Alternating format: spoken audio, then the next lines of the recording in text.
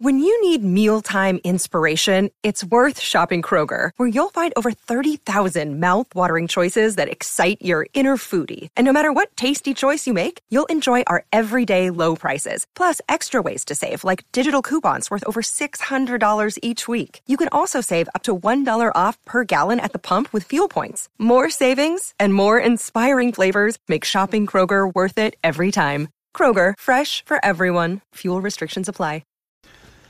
Well, howdy there, Internet people. It's Bo again.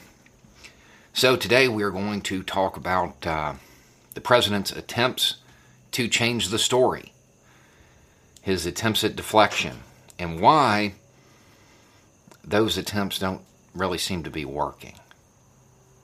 Why this time the American people aren't following his distractions, aren't falling for his deflections. I'm no political strategist. I'm certainly no Lindsey Graham, but I think I can provide a little bit of insight into why this isn't going to work this time. If you missed the news yesterday, the president was shown to have been willfully deceiving the American people in regards to the severity of the current public health crisis. It appears he has settled on two specific lines of deflection. The first is bringing up the possible withdrawal from Afghanistan. Nobody really seems to care. And people seem to be less than receptive to this news. I'm going to suggest that it's not in the president's best interest to talk about that right now, because all it really does is draw attention to the fact that due to his ineffective leadership, his inability to lead, and his willful deceit, we lost more people in the last few months than we did in almost 20 years of armed conflict there. And by more than, to be really clear, I mean like almost 50 times as many. I'm not sure I'd be drawing attention to that if I was him. The other distraction is his Supreme Court suggestions, one of which is Tom Cotton. Tom Cotton is an individual who, during the recent unpleasantness in the cities, suggested sending in the U.S. Army to restore order, specifically the 101st.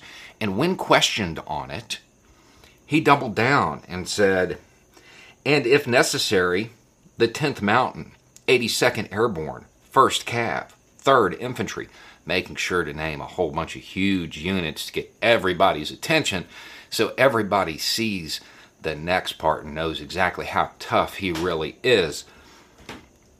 He then goes on to say, whatever it takes to restore order. I'm going to stop here and suggest that if somebody would advocate the use of the U.S. Army rather than the National Guard to restore order in a U.S. city, they probably shouldn't be on the Supreme Court. This is especially true if the next two words are no quarter. For the uninitiated, those who, were never briefed on war crimes, no quarter is exactly what it sounds like. You do not provide quarters, housing, to your opposition in the event they attempt to surrender. You just deal with it there on the field. I'm not sure that I feel 100% comfortable with a man who advocated the extrajudicial execution of American citizens making determinations about inalienable rights.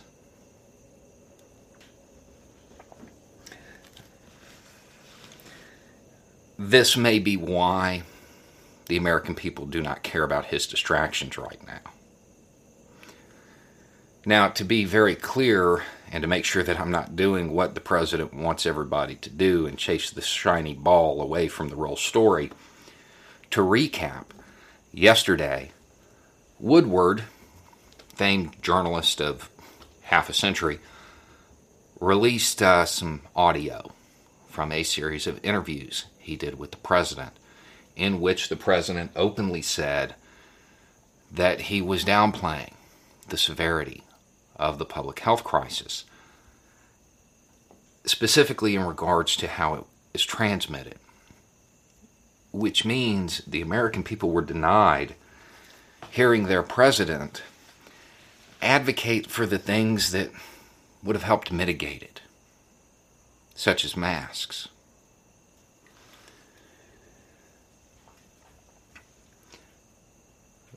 The president's willful deceit cost tens of thousands of American lives. There's no way around that. And that's the story. That's the news. This other stuff, who he might suggest for the Supreme Court, a possible withdrawal, that's not news. The news is a bunch of bags that are full that didn't have to be. And that's the president's fault. And Bob Woodward had the receipts. Anyway, it's just a thought. Y'all have a good day.